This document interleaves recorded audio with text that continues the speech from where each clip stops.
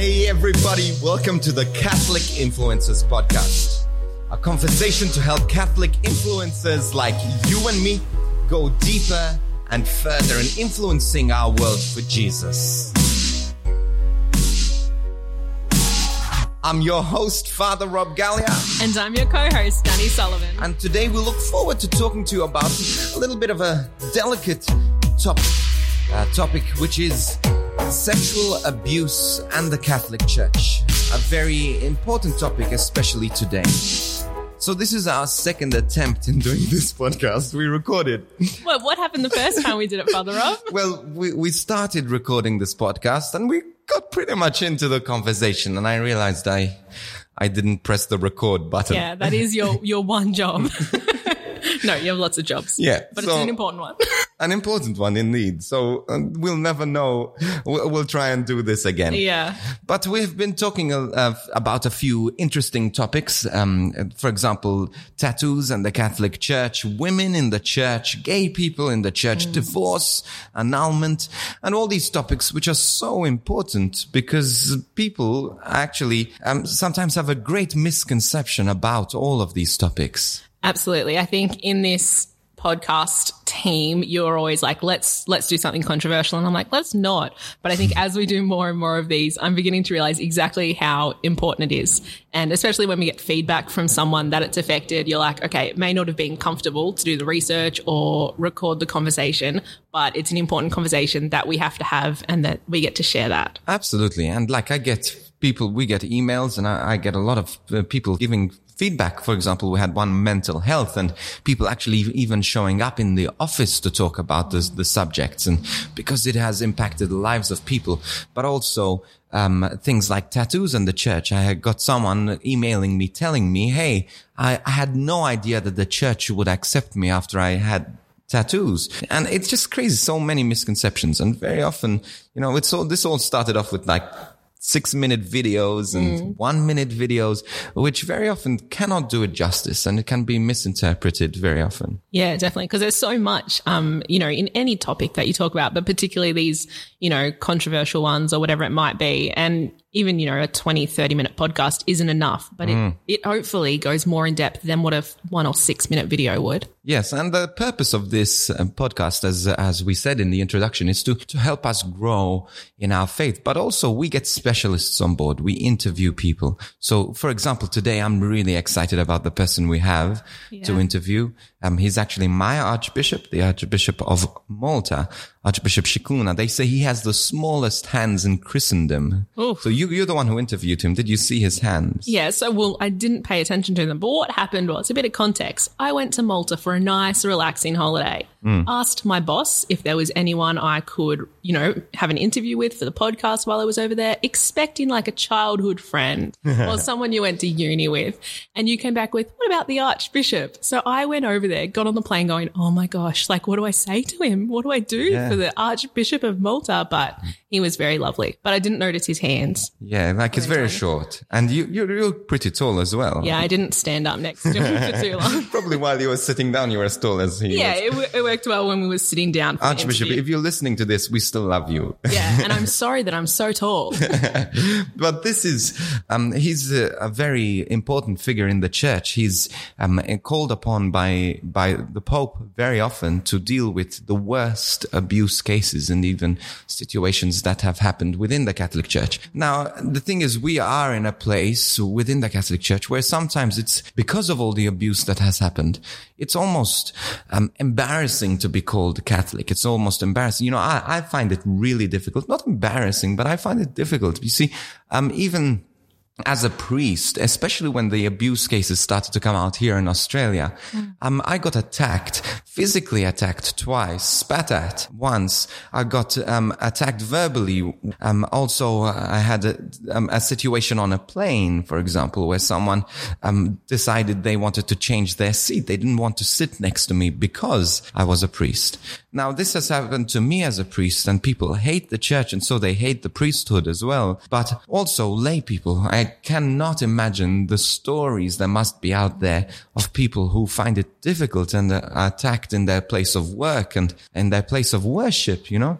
I just find it so courageous when Catholics at this time, we can openly say that we're Catholic, because it's not something you want, like, this is me personally, it's not something you want to do. You don't want to have to drop into a conversation that you're Catholic, especially when people are speaking about the abuse cases. I think it requires a lot of courage from lay Catholics and priests as well. I think we have to pray for them because they are all, I guess, brushed you know, with the same pain at the moment. Exactly. And it's the pain that we have, the feeling betrayed by our mother church, by the church that we love, by the people who were set there to run it, the people who were set there to represent it.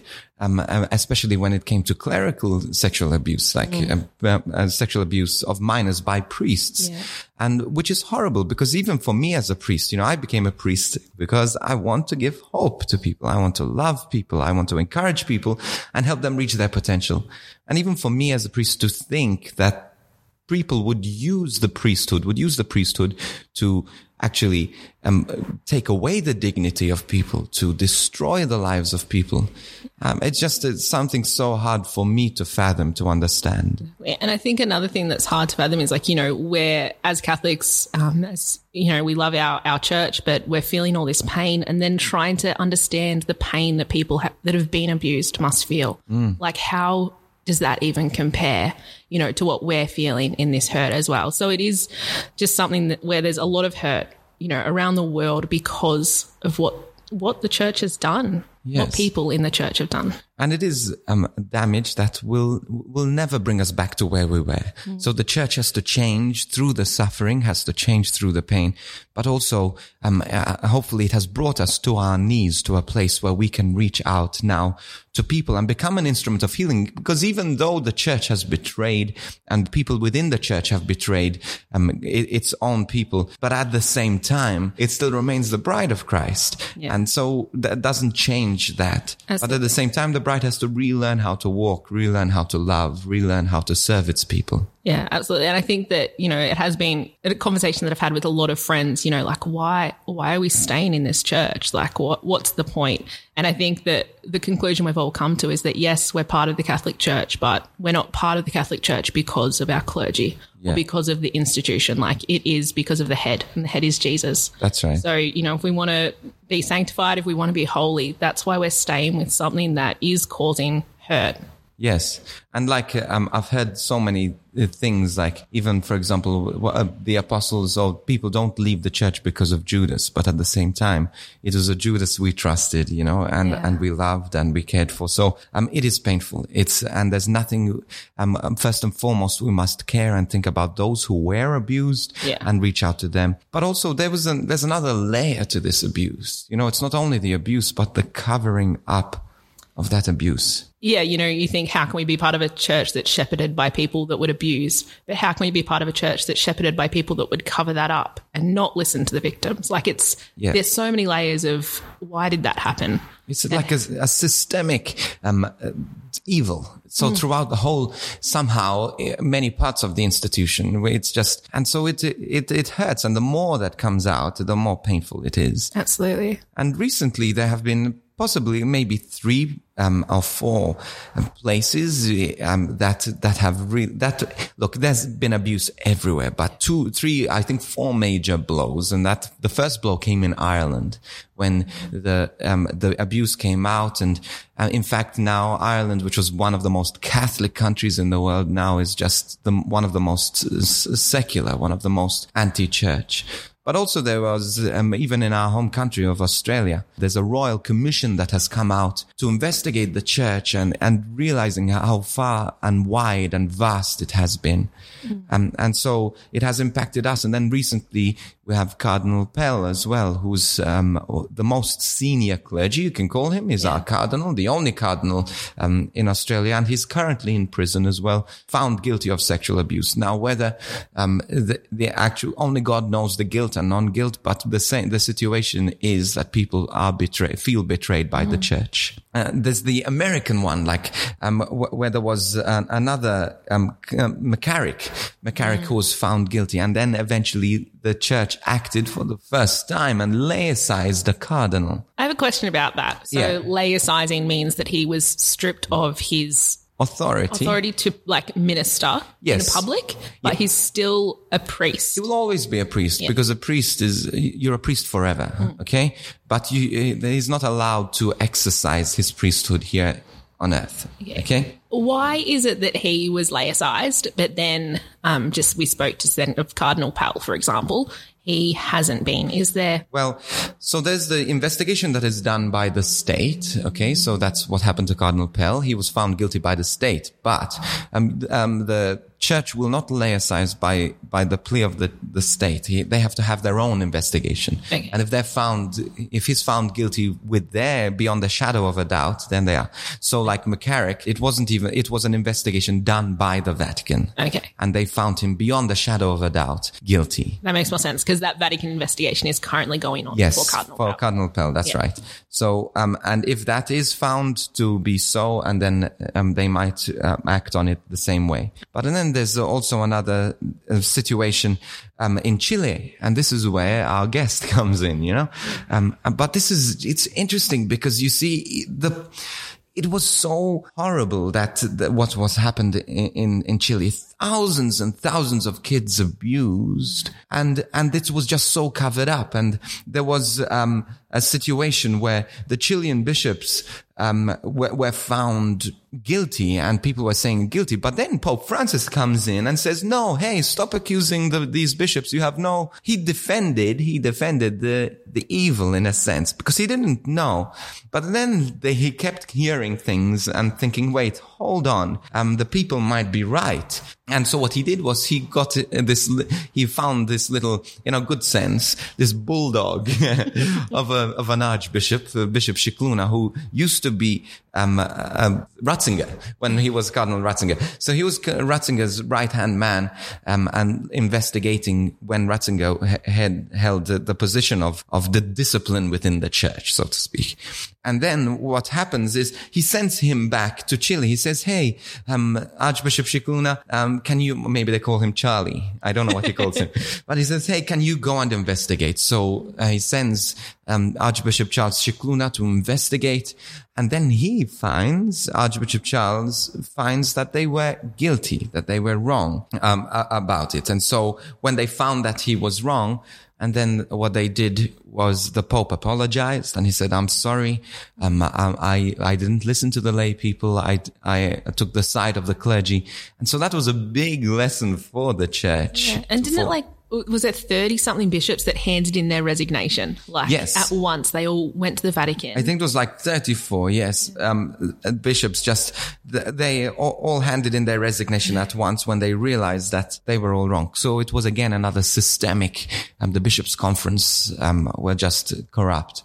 And that was the biggest blow at least in the Catholic Church, I think. There has been a lot of hurt around the world because of this crisis that has happened within the church. But I guess over time, as more of it comes to light, the church is trying to make changes. And something that happened earlier this year that was, really positive, and it is showing that the church is trying to bring light to such an awful situation, is that there was a summit. So it was a summit that was focused on preventing the sexual abuse of minors by clergy and about how we can protect young people and vulnerable adults. So it was called by Pope Francis in August of 2018. He said that this summit was going to happen at the Vatican. And at this meeting, Pope Francis called all the presidents of the bishop conferences from around the world, and then they discussed what was happening. And it was quite a big summit. There was, lots of different people involved, men and women, and they spoke about this. And it was 3 days. So every day had a different focus, which, when I was doing some research and,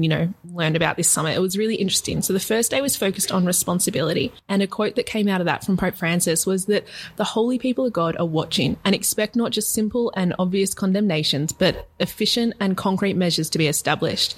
And there was even 21 proposals that, they were called to consider throughout the summit and going forward. So that was the first day, all about responsibility of the church and members of the church to change what's been happening. Yes, so this was like the summit is not it's not a solution in itself. It was a plan. So people from Pope Francis thinking, hey, we need to do something. We need to do something practical. We need to do something solid, but we need to do something universal. Yep. All of us, and no one exempt. And so many people, in fact, thought Pope Francis he got a lot of criticism for being weak, for not taking any action. But in actual fact, he's the one that has taken the most action out of all the popes, and he's sort of no compromise. He's really coming down on people who are endorsing or people who could even possibly be abusing. So this is the 3 days focus on three things. The first thing, like you said,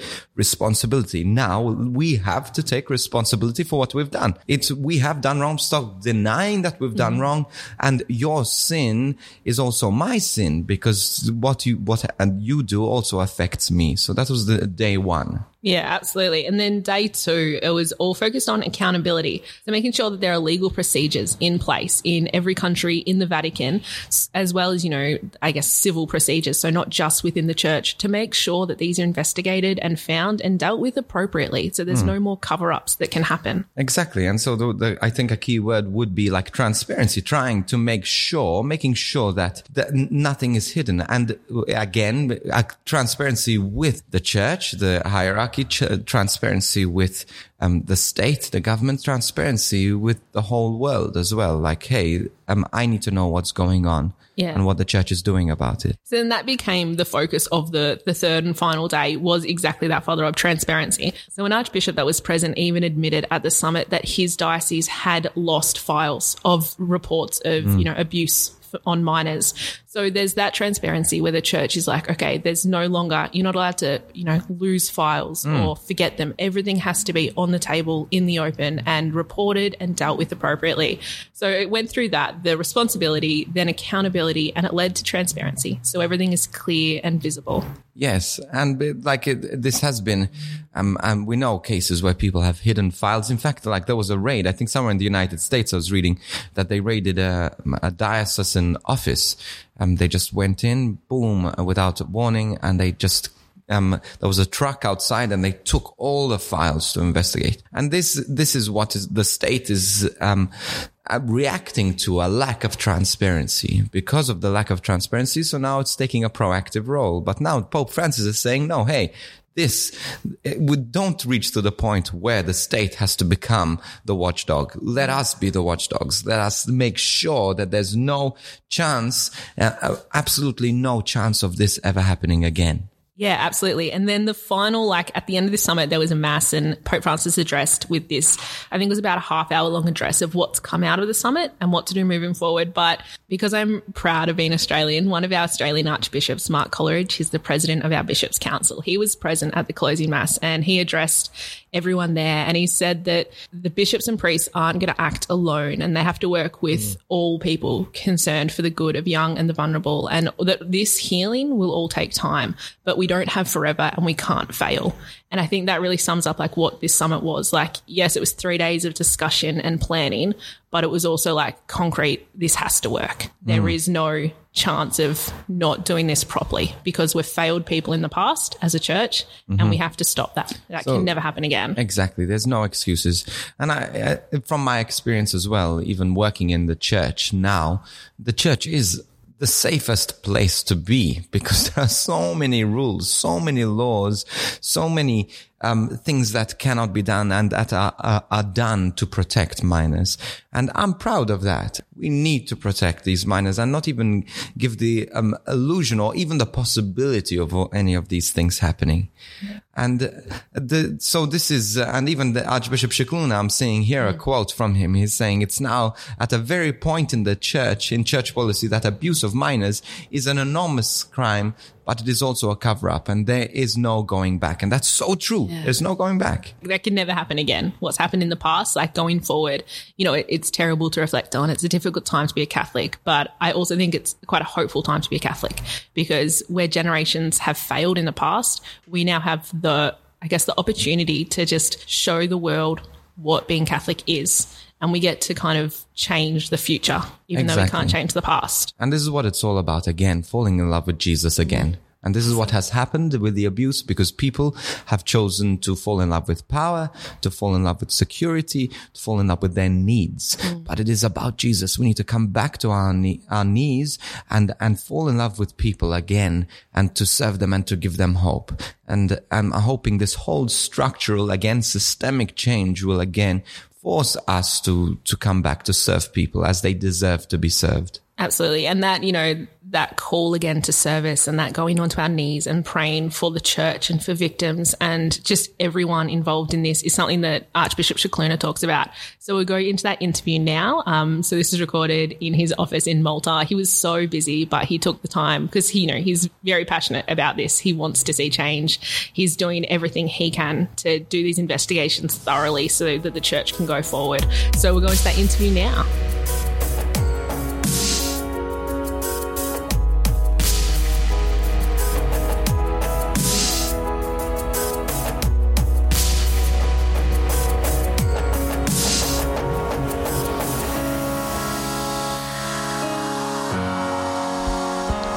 I'm here today with Archbishop Scicluna. He's the Archbishop of Malta. And I was just wondering, Archbishop, if you could just share a bit about your role as Archbishop, but then also with the sexual abuse crisis and investigations in the church. First of all, thank you very much for visiting. And I would like also to bring a special greeting to all those who will be listening in. I am Archbishop of Malta since 2015. It is a privilege to be a shepherd to a community that has roots in Christianity for 2,000 years. And I would like to pay a tribute to so many good priests, religious and lay people who have witnessed to the Christian faith on the islands of St. Paul, since the Apostle of the Gentiles was shipwrecked on these islands, and through the healing power of Jesus Christ could bring us the gospel of truth. And I think that to talk about sexual abuse of minors by clergy, we need also to understand that we are talking about an egregious crime, and that wounds that are only physical and psychological, they are also spiritual. There is a spiritual harm that is inflicted on innocent victims. And this is an egregious crime because it was also a betrayal of sacred trust. I was appointed on the Congregation for the Doctrine of the Faith as promoter of justice, which means actually being chief investigator for cases reserved to the Holy See, including sexual abuse of minors committed by clergy. And I was on this role for 10 years, from 2002 to 2012. And then I was sent to Malta as an auxiliary bishop. I have been called by the Holy Father to continue on some important missions, doing investigations mandated by the Holy Father.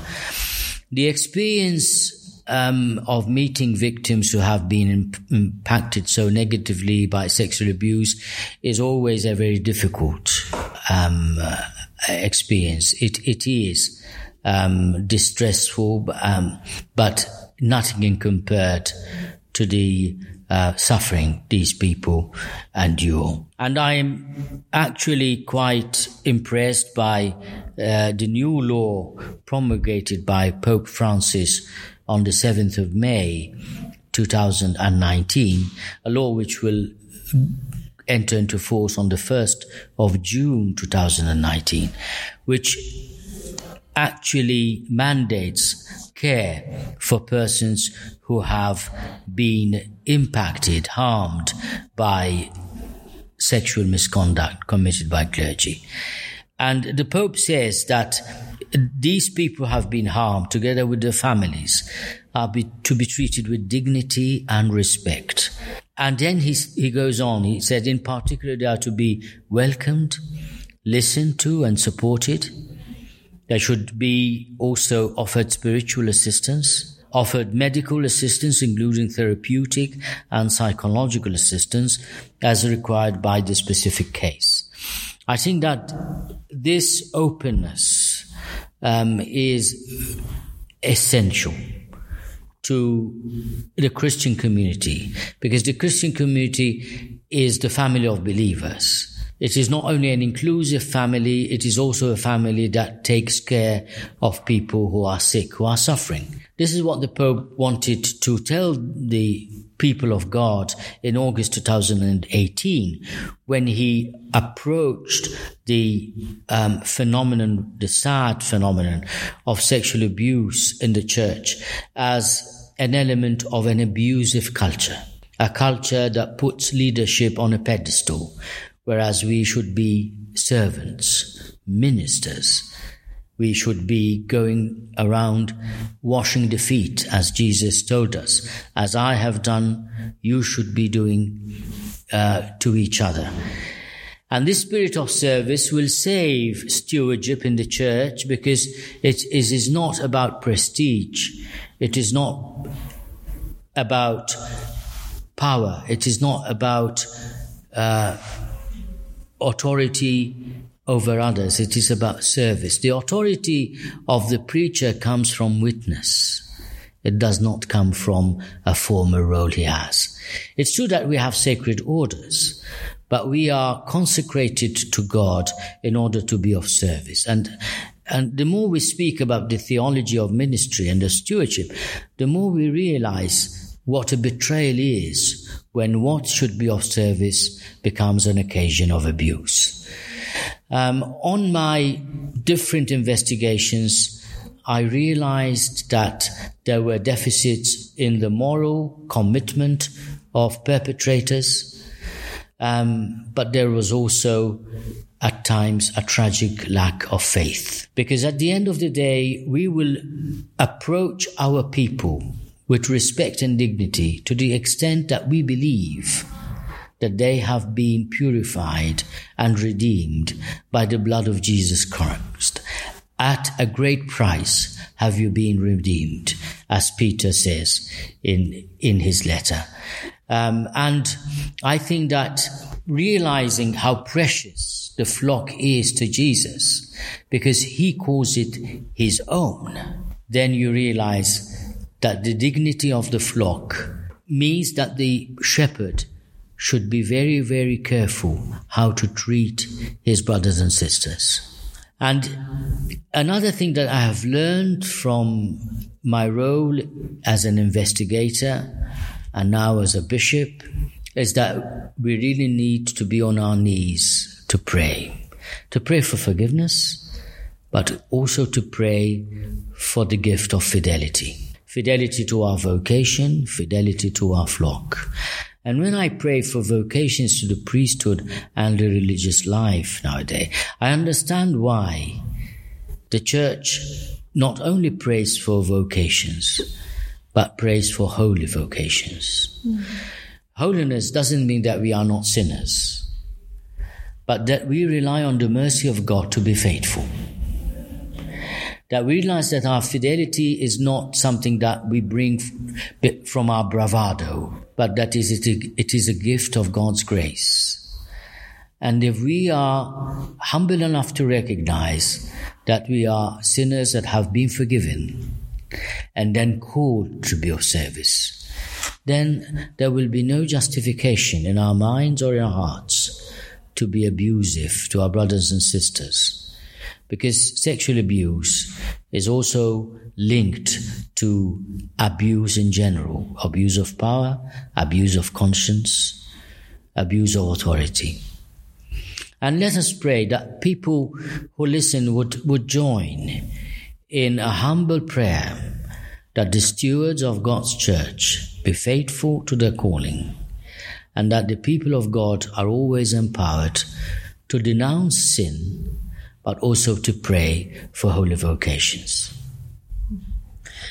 That's really beautiful, and it gives a wonderful insight into the work that you're doing, these investigations, but also the journey that you've been on through this role.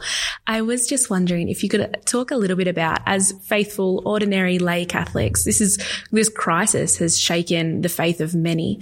What advice would you have just for lay Catholics around the world for how they can, weather this storm that we're all going through at the moment? First of all, I think, as the Pope says in the more recent law, Vos estis lux mundi, you are the light of the church, we need to definitely pass from a culture of silence to a culture of disclosure. Faithful around the church need to feel empowered to denounce crime and sin, especially abuse of minors, for what it is: an egregious betrayal of sacred trust. They need to denounce it, and they need to hunger for that justice. That means also that perpetrators face the consequence of their crimes. But the people of God need also to expect and help the church become an example of best practice, because it does not only take the stewardship of the shepherds to deliver on that. It is a whole community that will make the church the safe place it should be for all minors, young people, and vulnerable adults. And so, as the Pope says in his letter to the people of God from August 2018, this concerns every one of us all over the world. So my simple word is: take courage. Never lose hope. Do your bit, because every effort is precious and every bit counts. Thank you so much for your time today, Archbishop. We'll definitely take from this a lot. And, we'll take that courage and we'll be on our knees praying for everyone that has gone through abuse and is suffering and has those physical, emotional and spiritual wounds. So thank you for your time. I know that you're very busy. We're currently sitting at a desk that is full of piles of a lot of work. So thank you for being able to fit this in. We're really honoured, and we'll be praying for you and your role and these investigations and the Archdiocese of Malta as well. Thank you so much for visiting. God bless. God bless.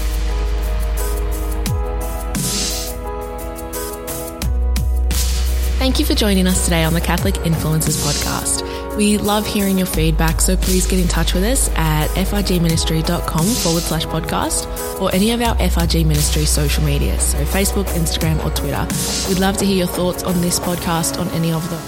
Please join us in just going onto our knees and praying for all the victims of this awful crime that has damaged so many lives. And we pray for healing of the church as well moving forward, that we can learn from our mistakes, from our awful past, and go to a place of hope and love again.